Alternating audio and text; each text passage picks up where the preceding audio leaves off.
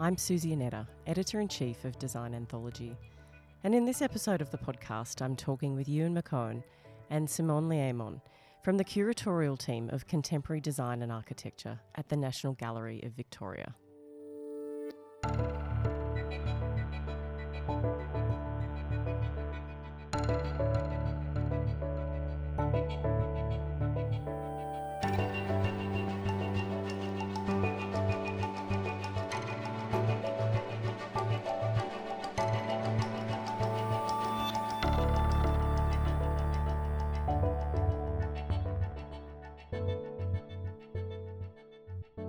Ewan and Simone, thank you so much for joining me. It's a pleasure to have you on the podcast. Thank you. It's great to be here. Thank you. Excellent. So I want to start out with a really broad general question about the role of design and what you think that is in society and how you see that changing, if at all, in the near to long-term future. Well, that's the big question, isn't it? Simone, why don't you start? Can I start? Okay. Well, if we look around us, we look at everything that individuals, groups, societies, communities have delivered to the world, we can see it as a result of design. I think design is one of the tools or one of the strategies that we have to shape the world. And I guess we're at a time where we're reflecting upon, thousands of years of human activity, and I guess certainly think since industrialisation, how that has influenced and given shape to the things that we've designed. And we're starting to ask ourselves, what is this world? What is the world that we've created? So I really think that, the role for design at this point in time, if we harness it and we use it as a point of critical reflection, but also thinking about how we want to move forward and what type of world we want to live in, we have all the potential in the world to, address and reconceive and move forward in ways that brings greater unity, equality, distributes greater value and benefits for people in the planet than on prior occasions. So for me, I think design is really an agency through which we can strategically deliver and create the world that we want to live in. Ewan. That's a pretty great answer. Yeah, do you want to add anything to that, Ewan? Of course. Well, look, I think it depends. I suppose if we think, picking up on what Simone said, how do we come to be where we are today? And what is the role? So if you're talking about the role of design, what role has design played to bring us to where we are now? So that's the first part of this question for me, because that by reflecting on that, we can think about where it's going to next. And I sort of see very clearly that design has been coupled to industry very closely. So I think that we need to really be careful about confusing what we might think the potential of design is with what it actually has been responsible for up till now. So, and just to break that down a little bit, fundamentally design is a service to industry. Design has been used in more and more increasingly sophisticated ways to sell things and, of course, to bring about efficiencies in production and to bring about functional benefits, etc. But I think on the whole, I would say that probably from the negative side, I would say that design has unfortunately ended up being a service to a globalized industry network, which is supported by complicated supply chains, which are reliant on extractive industries, extraction of materials. There's a lot of complexity and there's a lot of ethical conundrums that are wrapped up in the products and places that wrap around us as societies. And so I think design needs to come to terms with that role.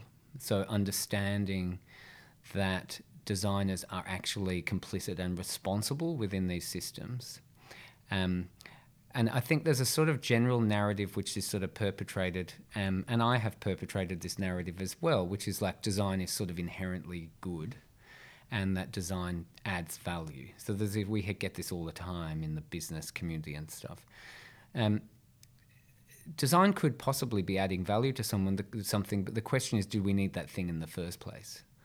So there's a lot of these questions that need to be asked. And then I say, if we look at the role going forward, so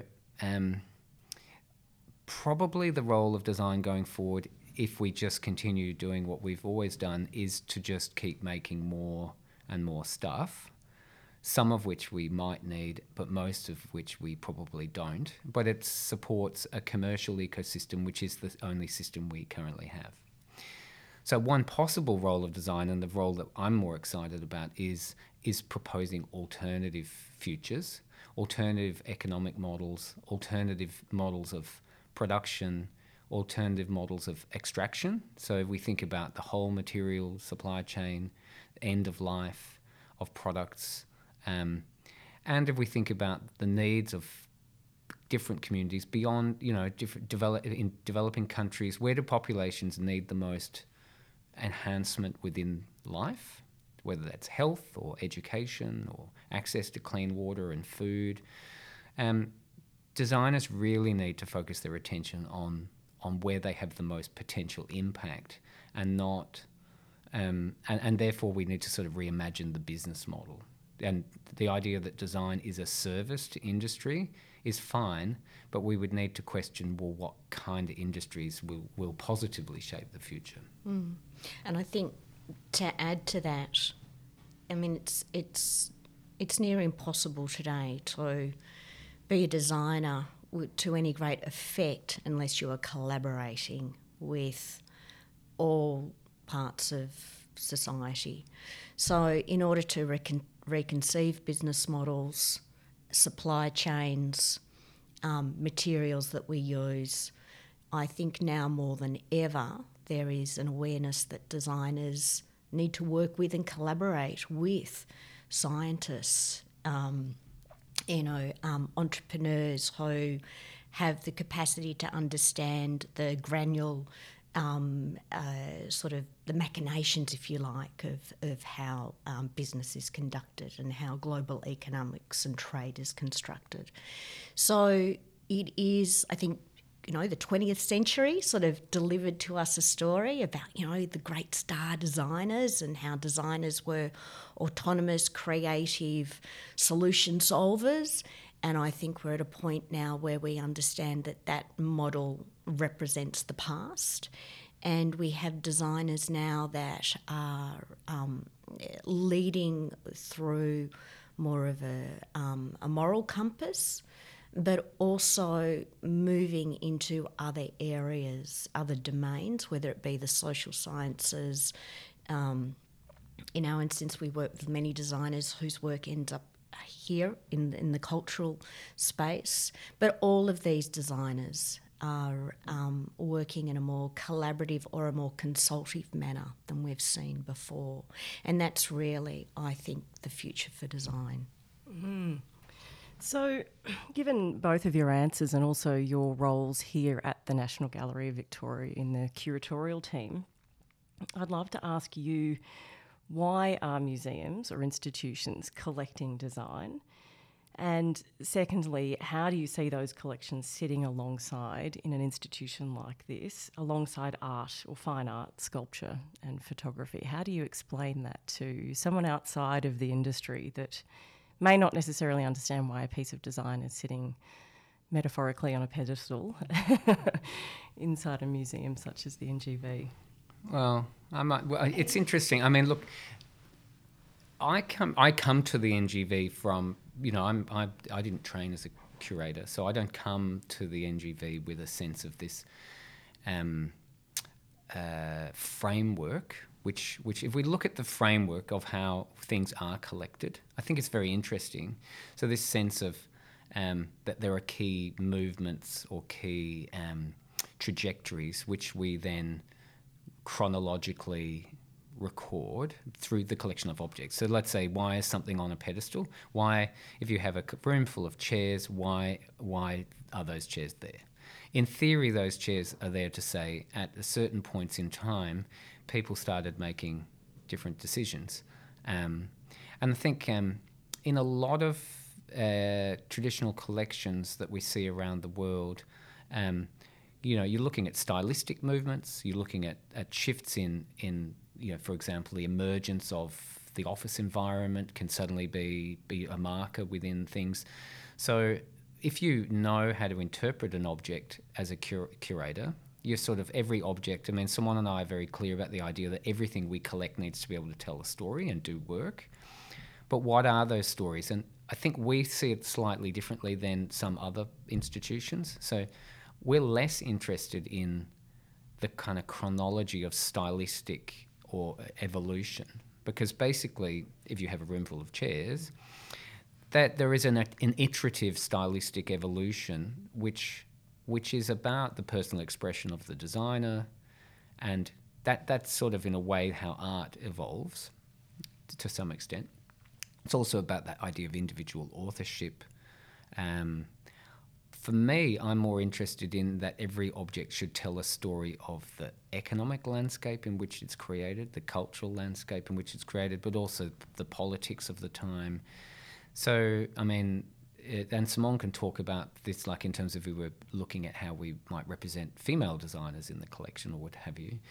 But so our collection is about understanding technological evolution and why, and not just for the sake of saying, oh, now we went from this to this, like we have injection molding and now we have, those things are actually an indicator of a certain mindset within industry.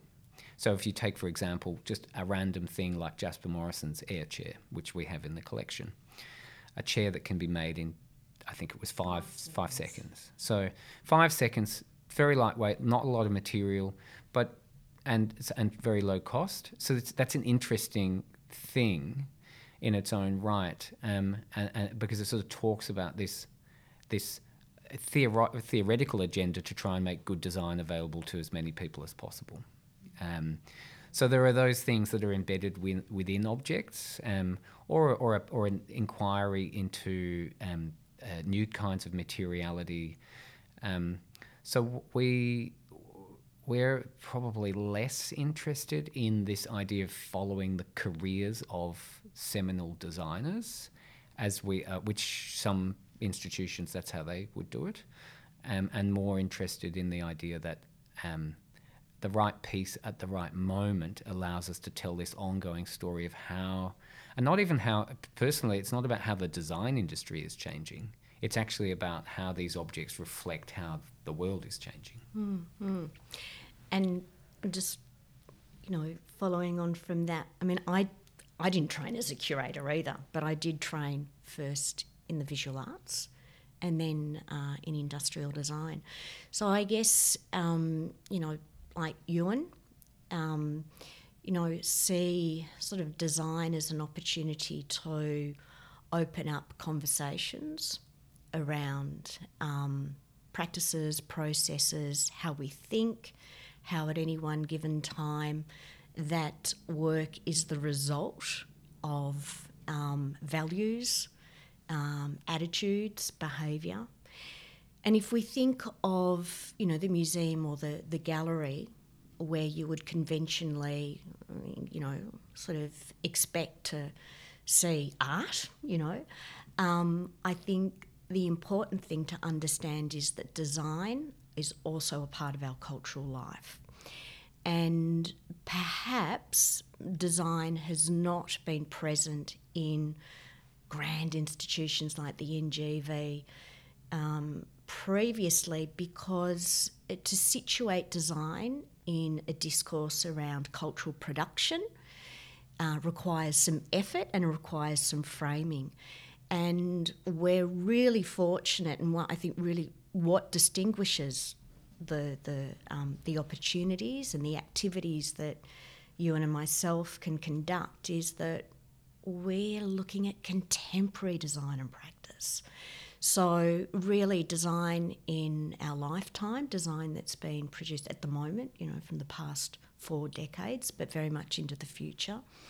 And so that means it's not incumbent upon us then to look at a lot of design by people that have passed on, where there's a global effort to, analyse and recast it in view of different ideas or issues to bring it to some significance or prominence. We're in the game of speculation, where we are trying to follow and look at work that's being produced at the moment to get a grasp of not only what its sort of heritage is, but where it's taking us.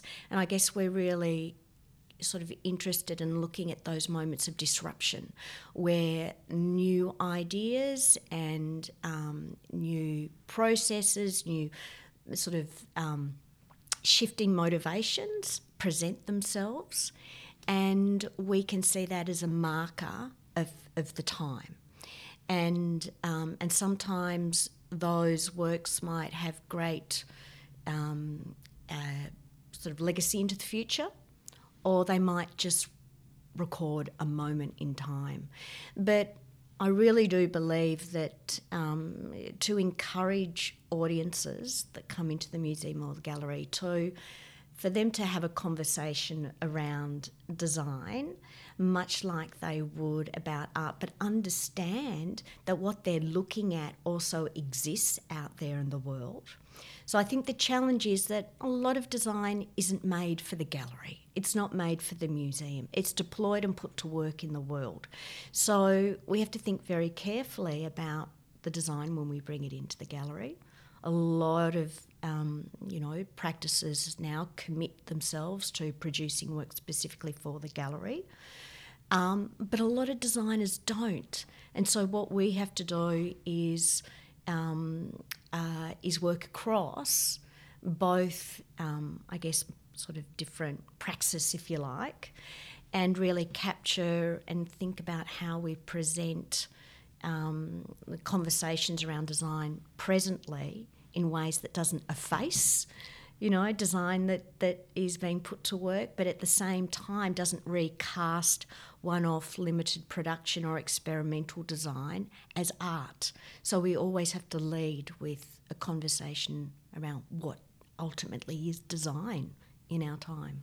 I'm going to come back to that, the public discourse aspect in a moment, but in the meantime, I wanted to ask you both what you think the role of curatorship and museums or cultural institutions play in the design industry, or if it plays a role at all. Well, this is something we think a lot about. Again, it's worth looking at what has the role been, because I think there is a changing role, perhaps. And I should, going back to the conversation we were just having, so we have an amazing collection of decorative arts going back through time and through the great movements of decorative arts and design, 20th century, 19th, right back. It's an amazing collection. So we've always collected design. It's just that whether it was called design at that time or not. It's just worth pointing out that for me, even when I look back, like I worked on an exhibition with Soil, the practice in New York, where they recontextualised some of our porcelain collection, so Chinese and early European porcelain. And that is a story of amazing innovation. It's an amazing, that material was like alchemy when it was developed, and it's a story of conspiracy and politics. The recipe being stolen from China and sent to laboratories in Europe that were set up by kings to try and steal the recipe. So the reality is we can have these conversations with many objects, and we're doing that at the moment with looking at things in our collection that might relate to periods of slavery or colonization. So there's definitely a role of looking backwards through the collection too. It's not just forwards. But I think there are a lot of collections around the world, a lot of people working as curators. I mean, for me, it's a very simple description. Some people are reflective curators, where they look backwards, even backwards at yesterday, at what industry is producing, and then they collect that, and in a way they're doing this, I see it as kind of the iterative evolution of different trajectories. We like to see ourselves as being generative. So we while we are looking at what's just happened, increasingly more and more of our time is spent on what might happen next, and having agency in shaping that with designers. And I think realistically, why that is important is that if you just collect so if the dominant paradigm of design is as a service to industry, those industry frameworks were set up in the 19th and 20th century. Many of them have huge problems about, which we've discussed, but whether that's labour or ecology or other things. So if you just, I worry that collecting like that actually validates those frameworks. It actually is saying that we think this is okay. So that you're not challenging that enough. So if we know that climate change, for example, is the framing sort of context which we will operate in for the next 50 years, I don't understand how you can separate that from anything that comes into the world. So as a curator, your job is to think deeply about what things mean, and I don't think it's enough to just think about what it means to the designer or the company that made it, or maybe is it recyclable? Some people might look at these things, but you've got to go much deeper. And so I would argue that some of the most respected collections in the world of what we call, contemporary design are actually really, in a way, a marketing tool for an industry that needs to radically change. And we're trying to not perpetrate the same mythology. So we do collect things from industry. We're very careful about what they are, and sometimes they are actually looking at, an issue. But increasingly, we apply the resources of the institution to commission new work, to host conversations, and we work with partners on research projects, like actually material research. I would say that there are some curators and some institutions around the world that understand that the stakes are so high, we all actually need to be involved proactively in trying to fix problems, and not just sort of recording passively, which is, or intellectually engaged maybe, but are we just simply recording what's happening, like sort of taking notes as the ship sinks, taking photographs. I guess what I might add to that is, for years and years and years, prior to occupying this, this role, I would come to the gallery and look for evidence of work or output from members of my community or peers.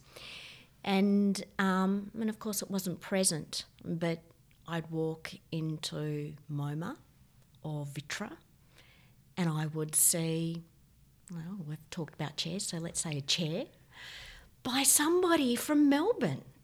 And I would be so excited. And I thought, well, why is it this item being validated here and collected here? And of course there are other institutions in Australia that were collecting, but through perhaps a social lens, or through some other, a criteria that was sort of reflecting upon the work because it may have won an award somewhere, or may have sold 1 million, units. But I think building a collection provides a really remarkable opportunity to sort of collect and create and assemble, works that the state becomes the custodian of. And for the futures past, people can view, experience, form a dialogue with, to better understand the place that where we are in the world. And I think a lot of the design that's been produced here, certainly in Melbourne, over the last 4 to 5 decades, is distinguishable for many reasons. And we have been able to collect some work retrospectively to, pull together just a slice, just a view of what, designers and in this case industry, manufacturers have produced over the last decades. But I think that's really important for designers and people who, are really excited about, design's contribution to our cultural space, to see that reflected in, in places like the NGV, because it sort of also allows us to expand the conversation around creativity. And I think sometimes when you talk to people about design creativity, they might scratch their head a little more so when you talk about creativity in view of, I think, art forms that we don't sort of question in view of their artistic sort of imperatives or how creativity is applied. So in that sense, I think building a collection is important, in a sense that, it allows us to constantly refer to it. And, I mean, we're learning things from the works that we've acquired in the last 5 years all the time. You don't know everything about the item or the work when it comes into the collection. You learn more and more about it, and allows us to build stories through collection displays and exhibitions that we do. The fact that you can place or cite a work of design alongside a sculpture or a painting produced in the same period can open up a conversation that is really, really rich, and people can see quite clearly how ideas do pervade, all facets of life. Ideas don't just end up in a painting on a wall.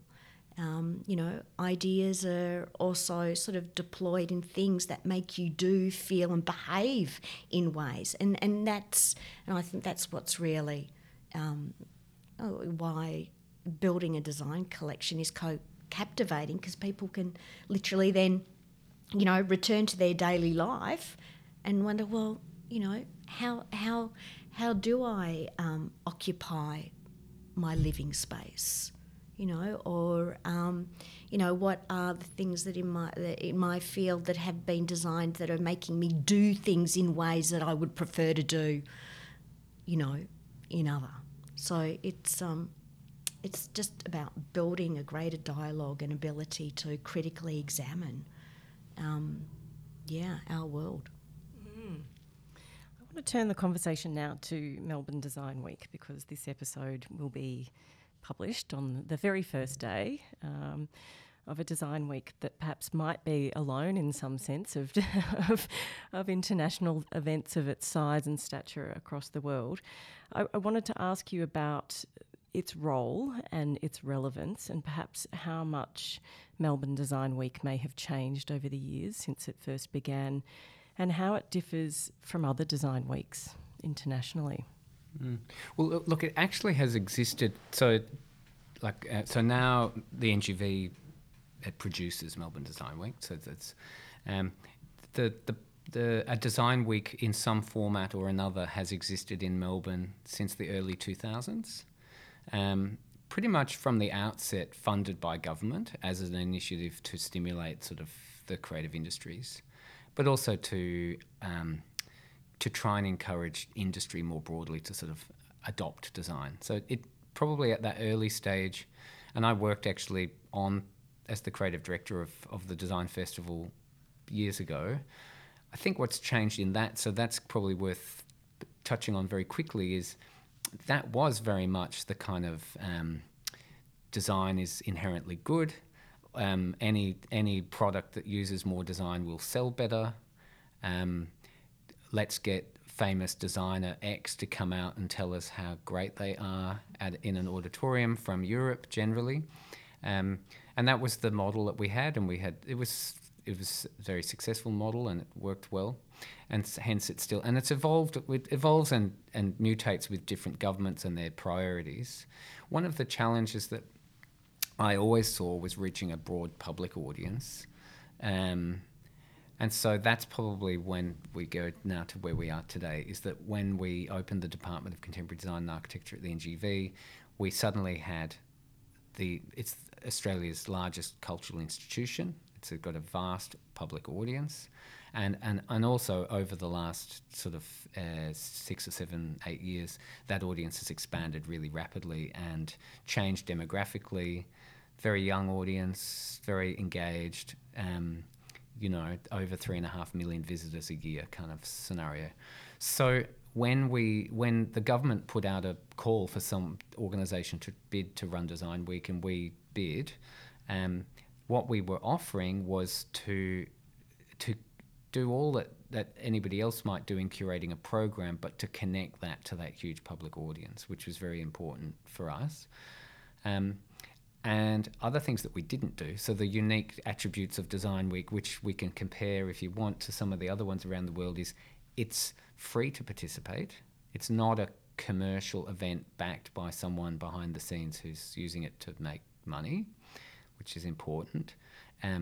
It's always thematically curated, so anybody who wants to participate can, but they have to apply to be in the official program, and they respond to a theme. The theme for 2021 is Design the World That You Want. And also what we've learnt over the years, so we've done, this is our 5th year coming in, and this model is that we've learnt very quickly to frame the program around issues and topics that are actually of interest to the public. So it's not this kind of, thing that we see again and again of just like design is great, use more design. It's sort of like, well, why? Because there is it's actually a massive problem globally, because, and I see it more so, I must say, I see it more so in Asia, this sort of sense of just adding a bit of design for some reason. So, and it's usually about selling something. And that's just because of the evolution of those economies. That's all. So it's a timeline. But we don't, it's not like it's anti-commercial at all, because we're very happy for people to make and sell things. It's just that understanding that what is actually going on also is, that's just a segment of the design industry. And if there is growth, potential for growth in design as a sector, whether it's in Australia or globally, it is in health, education, it's in environment, it's in the new technologies that we need to move forward in a sustainable way. It's in biomateriality. If we think of where we need to get to as a society or societies, then all of the challenges that we see ahead of us, whether that's the safety of our cities for people, or equality of access to services offered by governments, then all of these things are actually mediated, or could be mediated, through some use of design. And that's what we are very committed to. And also that there is equally an interest in studio practice, in making. Like we're clearly interested in the big, scalable, complex ideas, and the idea that 1 or 2 or 3 people could have a little studio and make something in a meaningful way and make a living and have a good life. And that's also fantastic. In fact, if we had more of that as an ecosystem, and we're interested in localism, so things we don't do, we're not flying people from all over the world to tell us why they're good. We're interested in celebrating what we do well in Victoria. And if we do bring people in, we're looking at people who can share stories, can amplify our stories, and we're probably, and more people we really can learn from that are, doing those things really well. So it's got its own DNA, and I mean we're realistic. I think that's one of the issues with, if we look at Milan or we look at London or wherever there are Design Week programs that are big, their weak point is they're tied so tightly to commerciality that, as we have seen in the last year, you sort of get a little bit of a sense, there is a little bit of a sense of what is their role. A few people are going, do we really need these things anymore? I mean, we love going to Milan and we love the energy, the networking, but it's actually the people that you love, not the. I get overwhelmed with the products. Yeah, I agree. Yeah, I mean, we were speaking to somebody recently about what makes a great design culture, and I think it would be very easy for many people to go, oh, Milan's got a great design culture, New York's got a great design culture, London's got a great design culture. But if we really think about, well, okay, why is this perception? It's because they have these big design events, often, as Ewan mentioned, anchored to a big trade fair.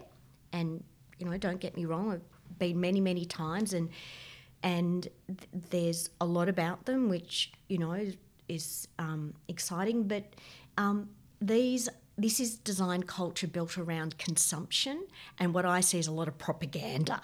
As Ewan said, anything designed is good. Well, we know that anything that's designed is not necessarily good.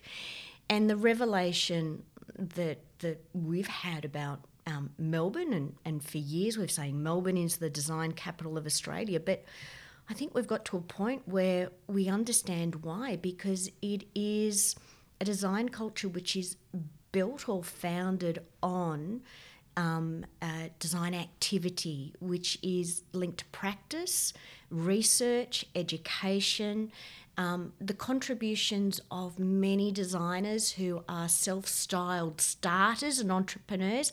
So their activity and their output exists in spite of industry often. And so hence the enormous designer maker community that we have here.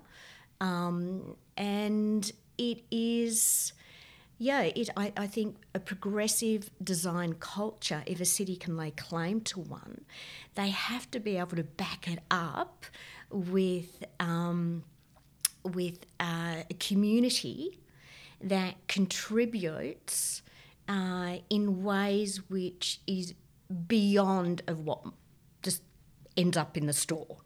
So it's about really all that activity trying to transform our space through what design can do, because we know that design delivers systems, services and products and spaces and a whole sort of typology. We also found interestingly we opened Design Week 2020. I think it was. I think we had an event here in the garden at the NGV, in the beautiful garden. We had an event of 500 people gathering, and everybody was. It was like 16th of March. It was 800. I think 800 people, and there was this general thing of what is going on, because we knew it was all just emerging. Coronavirus was emerging. China, Italy, suddenly Milan, etc. And we effectively the museum closed a few days after that. We closed for safety measures. But what we were really enlightened by was that despite that, we had one international guest who is the founder of Fairphone, the mobile phone company, who was coming to talk about basically circular economy. That was, he was here and had to just sort of shoot home. But really, the rest of the program was insulated because it was all local. And it was sort of, I don't think we'd really noticed it to that extent. But I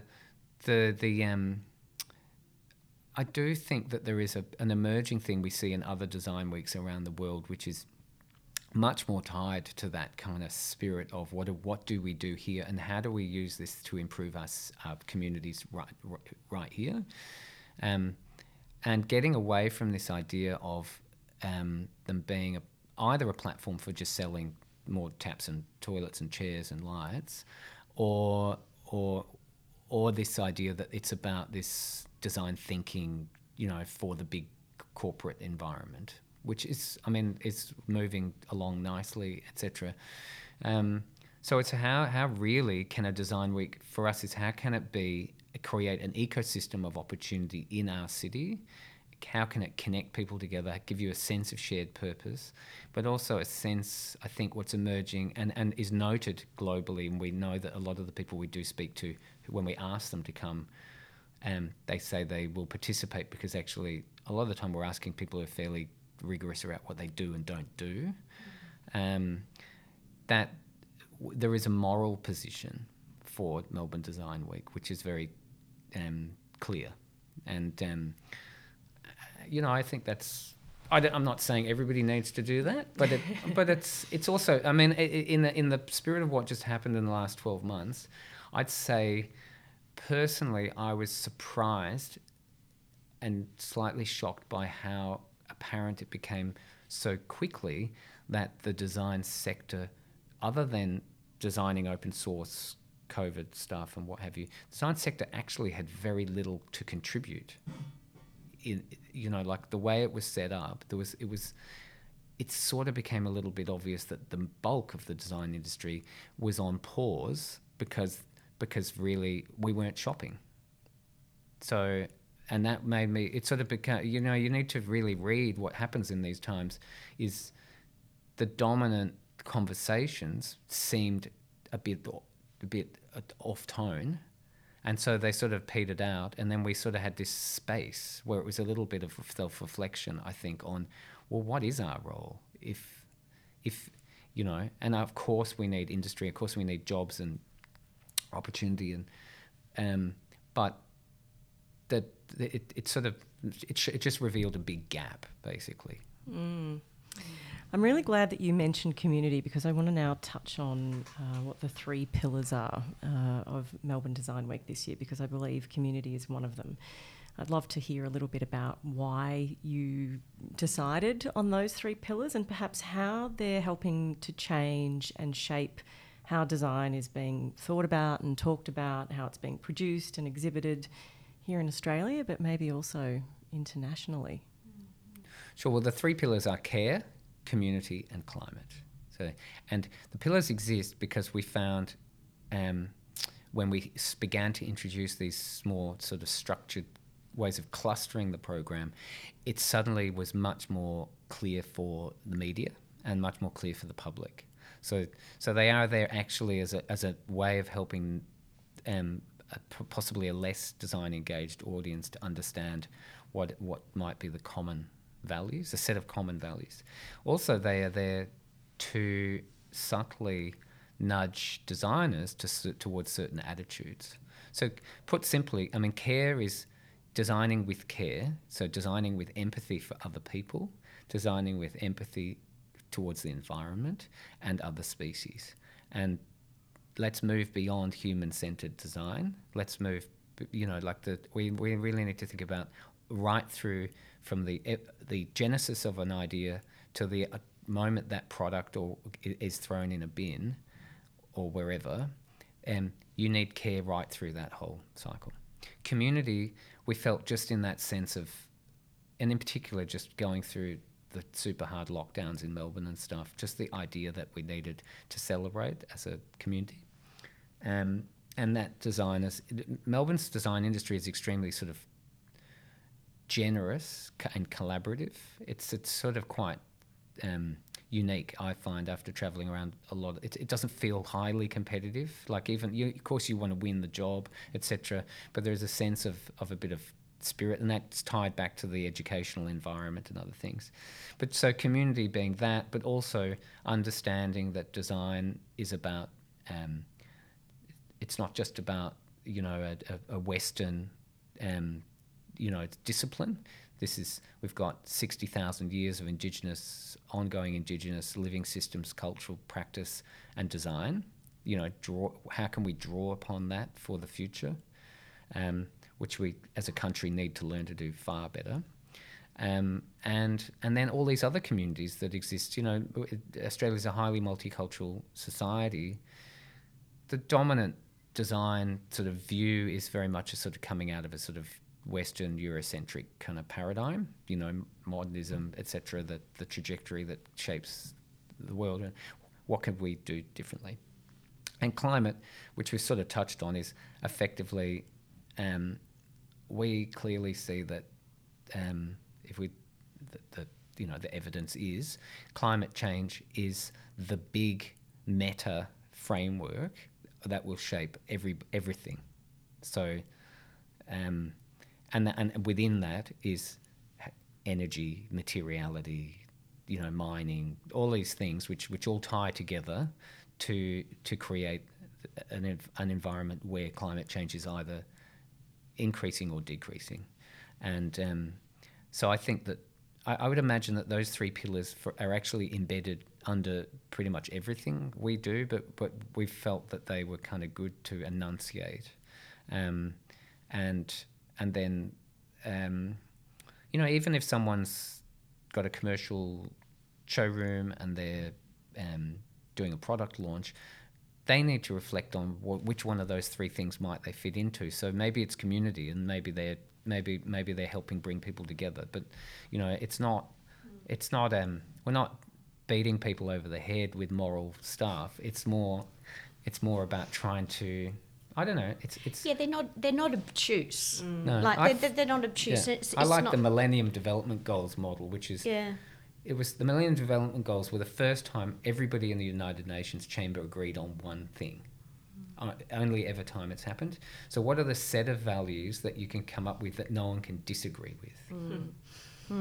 And for me, community, of course, all three pillars are exceptionally relevant. But for me, community stands out because I think in design, communities of practice are these unique ecologies unto themselves where that continued learning and research, the knowledge and the know-how that is generated post your training, post your education, it happens, within communities of practice. So Melbourne is unique because there is capacity that is shared, there is knowledge and know-how that is shared, there is research that is generated here, and it's distributed through practice professionals,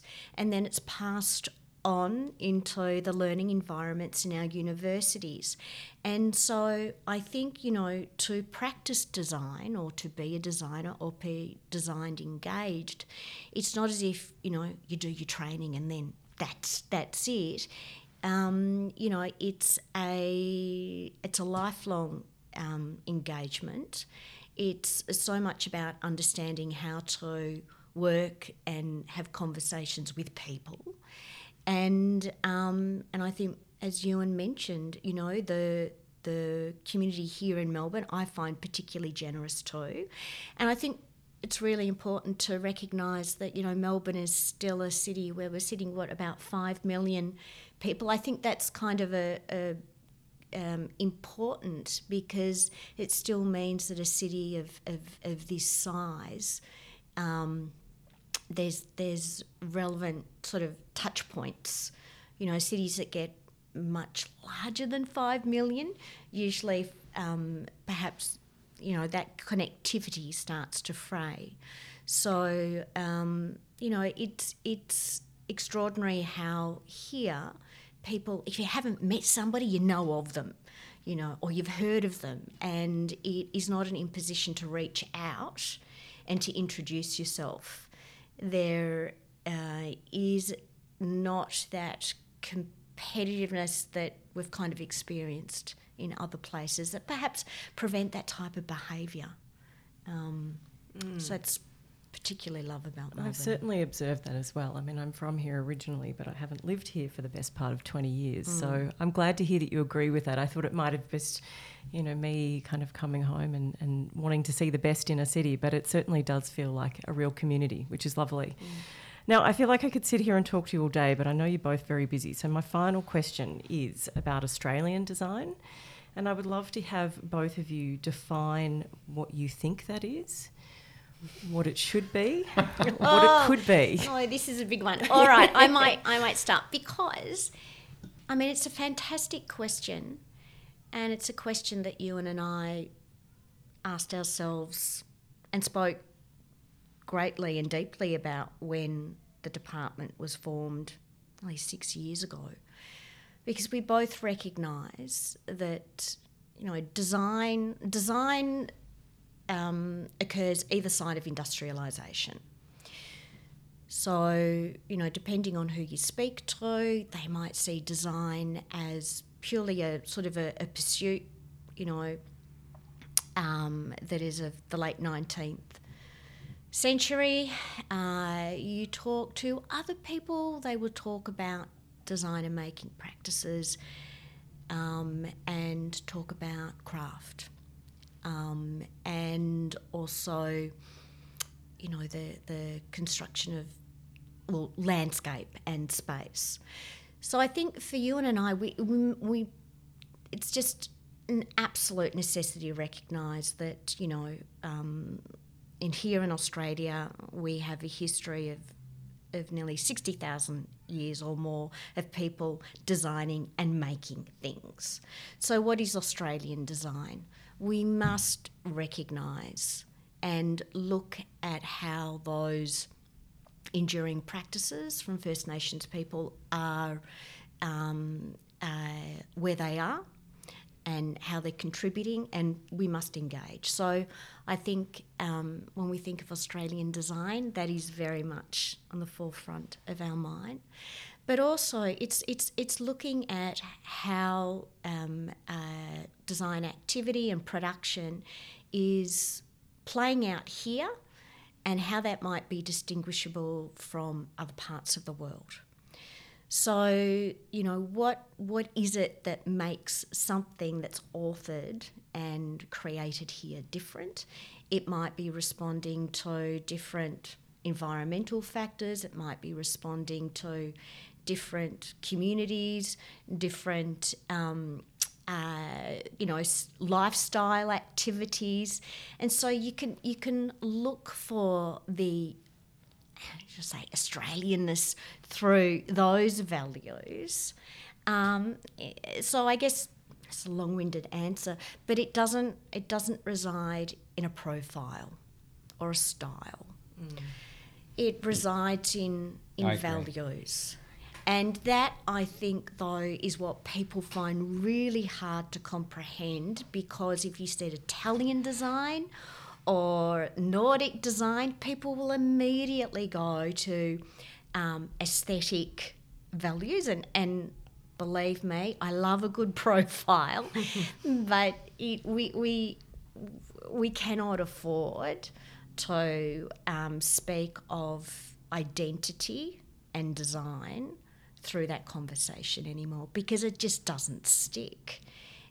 Design is far more complex now. It's a matrix which connects with all parts of life, so we can't reduce it to mere appearance.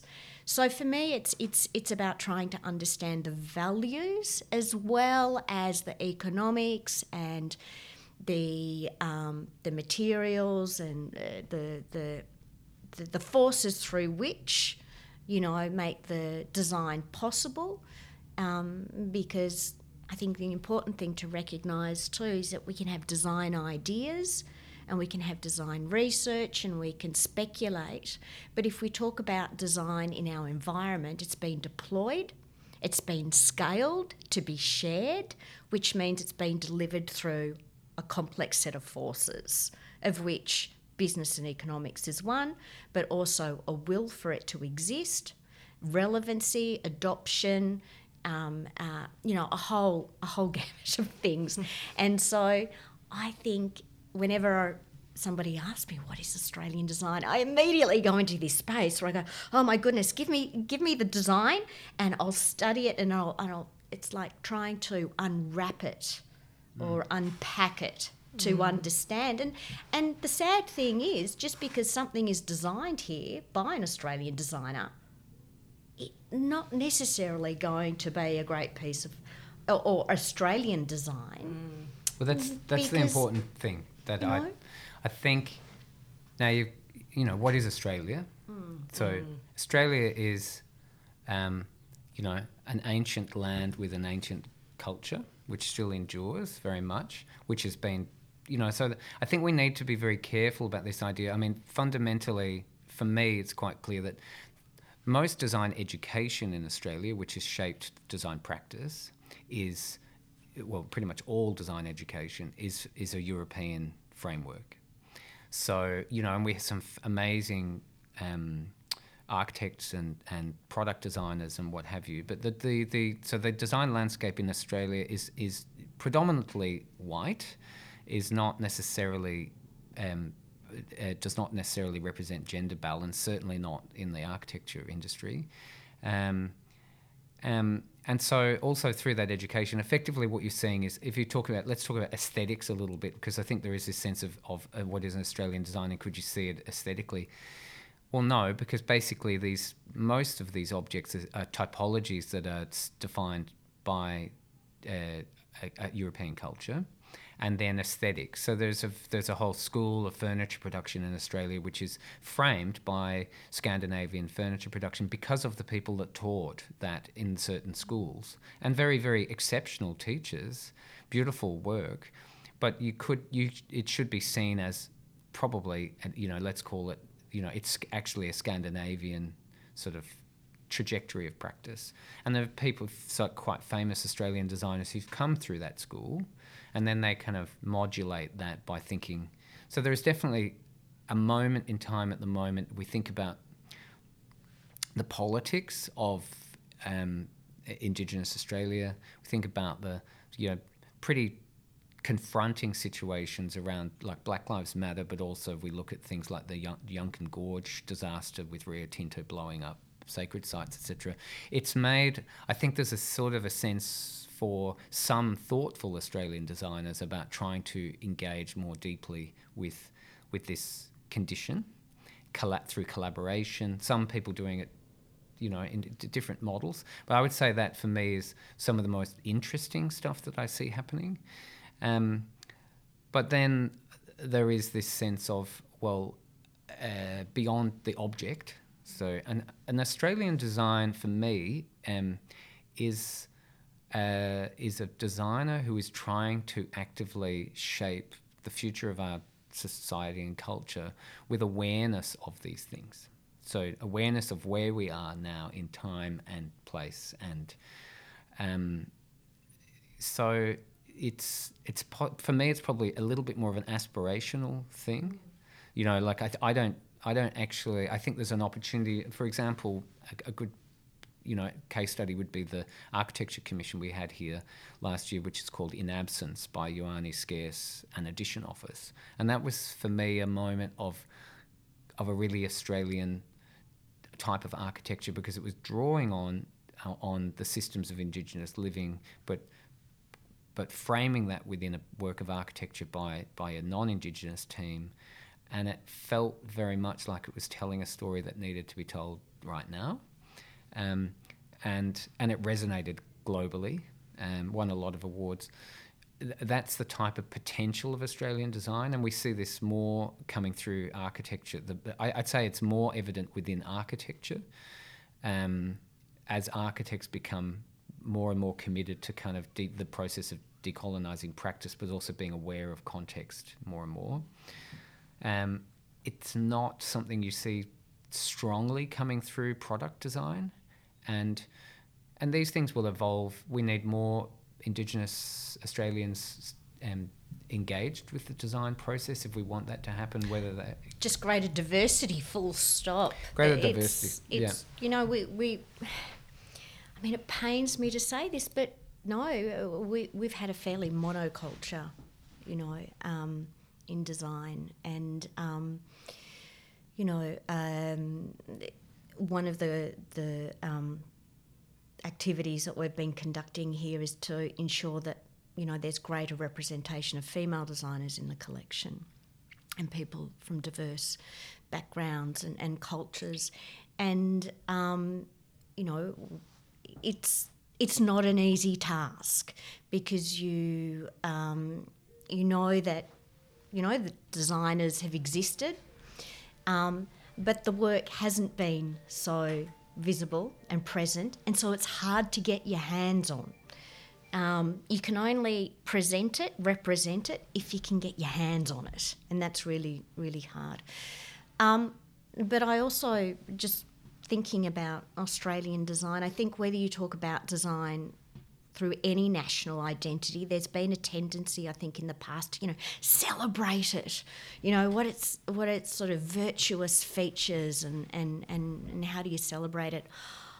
I would sort of put the question that I think, to truly engage with the space in which you live, you must have a critical relationship to that space, have a critical dialogue with the nation that you identify with, engage with the politics, engage with, social attitudes.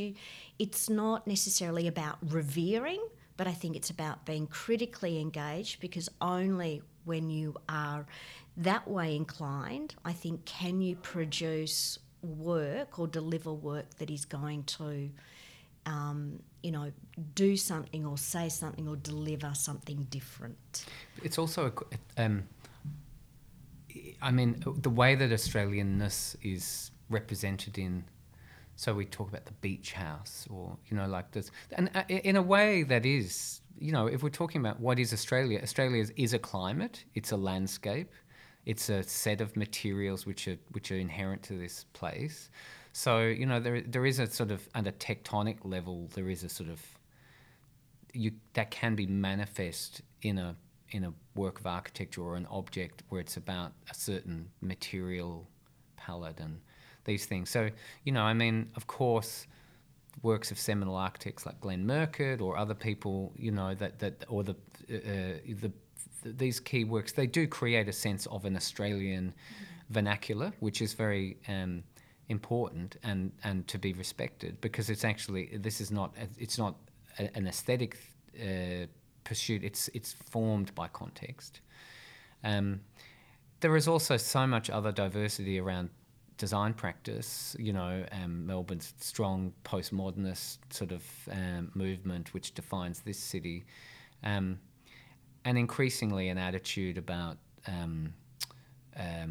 sort of inclusion and stuff. So I think that it's probably more of a flip side, is when you look at different cultures and the designs that they're producing, you can sort of read behind them about how mature or sophisticated the conversations are that are going on in those societies. And I would argue that we're having a pretty mature, sophisticated conversation going on certainly in architecture in Australia. In the world of product design, there are definitely a group of designers who are doing really interesting and engaged work, which you would see similarly represented in other countries. But like, as we are looking globally, we collect globally. You can see where there are pockets of this. Now, often they're associated with educational institutions or other. So there's definitely an amazing pocket of critical design practice in the Netherlands, for example. I'm probably more interested in where are you not seeing this stuff, and that's where we're interested in more inquiry. So how will, for example, India, as one of the largest democracies on earth, huge population, hugely innovative and entrepreneurial, at what point will we start to see markers of that emerging in some kind of a unique way in design? Because that's what you're sort of trying to find, the uniqueness, because there's so much homogeneity. A product made, everything is practically made in one place. Like, that's what we learnt this last year. Everything's made in one place. Once the supply chains are disrupted, it doesn't work. And there is so much aesthetic and material homogeneity because of the, no offence to the design media, but it is actually because of the design media. I had this conversation recently with someone where design is something that we've, unfortunately, fallen into a trap over many decades that we mediate design through images. So design is about looking at something. And that is so hardwired into the whole way the industry works and the way that the media can communicate it and the way that the consumer consumes it, that we've forgotten that's just one way of thinking about it. But as long as you're looking at it, you are judging on what it looks like. And so then now we see this sort of universal style, which is just sort of everything's made of bronze and a bit of marble and a bit of wood and there's a bit of this, everything looks the same. Doesn't matter where it comes from. Someone originated that, there are people who we know who originated those aesthetics. So they are the actual authors of that global aesthetic and you know who they are. Yeah. But it's just become, I don't know. So, but yeah. I think, but I digress. No. Gosh, I could talk about this for hours. But people that are listening, if you're interested, a book I read when I was studying called Emotional Design by Donald Norman talks about design on a visceral, reflective, and behavioural level. So yes, aesthetics, although aesthetics is not just about the way something looks; it's about how it what it feels like, what it smells like. It engages all of our senses. But, this book is fantastic because it sort of unpacks why we're attracted to some things and not to others. But then at what point does, the intellect kick in and you start to, assess, something that's been designed for how it's functioning or what it's doing for you. But through design media, you can't have that relationship, or the only relationship you can have with the work is what it looks like, and what it looks like in that space, in that setting, on that fantastic table, on that glossy page. So we are not, I think broadly, Australians, but this is a global issue. Communities have not been assisted in any great way in forming sort of sophisticated relationship with design or what it is. It's a language that existed. So, I'm clear in my mind that a language existed in all cultures for eons. An understanding of material, where it came from, an understanding of process of how things were made. So everybody sort of generally in any society, people would understand the collection of objects that facilitated and enabled life. And one of the real, this is slightly off topic, but is it worth maybe concluding on in a way, is this language, which is not available through an image. If we think of what's happened over the 20th century, is design has become more and more and more about the streamlined aesthetic in a way, and as devices emerge, so beyond furniture and lighting and whatever, and there was a sort of motivation within industrial design to bring this sort of formal efficiency. And of course, it's tied to intellectual property rights, and everything's hidden within the device or within the object. And as things become more complex, as in more elements to combine to make a thing, so which has happened very much through time. It was one material or two materials together or three. Now it's hundreds.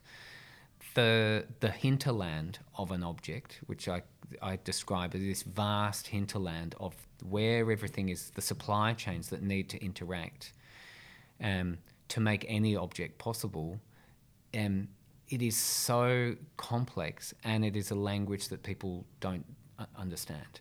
So we're very much, that's how we try and help people interpret objects in our collection, is to sort of, I would love it if we were able to quickly look at something as a society, any individual could quickly look at something and say, I know I know what, do we know what plastic is made of? Do we know what an alternative plastic is made? Do we know where metals come from?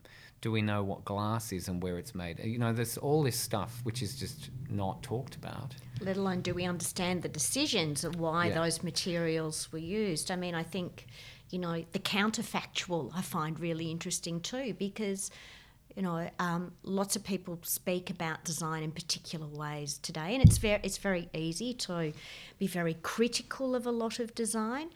But I think it's also really important to understand how and why decisions are made, and that is really hard to, as Ewan mentioned, it's really hard to access and to locate the facts. But, one thing I did also just want to mention, when going back to when we were talking about Australian design, I think it's really worth noting that here in Melbourne, the two fields of design that we lead globally in is medtech, medical technology, and all the design associated with the products, the devices, the services and systems, and contemporary jewellery practice. And I find it really interesting. You get these two, you couldn't get two different and reusable sort of coffee cups. And reusable coffee cups. Yes. Yeah. Yes. Weird phenomena. It is, yeah. So I think that's really worth mentioning, because if you could identify a city with those three things, you go, wow. To be known for. Well, I think that's a really great place to sort of, I don't want to say stop, but maybe pause. Totally. And leave, people with some time to reflect, and obviously from there launch off and enjoy all of Melbourne Design Week and all of the further conversations that we know that will be happening during that time. So I want to thank you both so much for your time. It's been a great pleasure chatting. And we'll see you soon. Thank you. Complete pleasure. Thank you.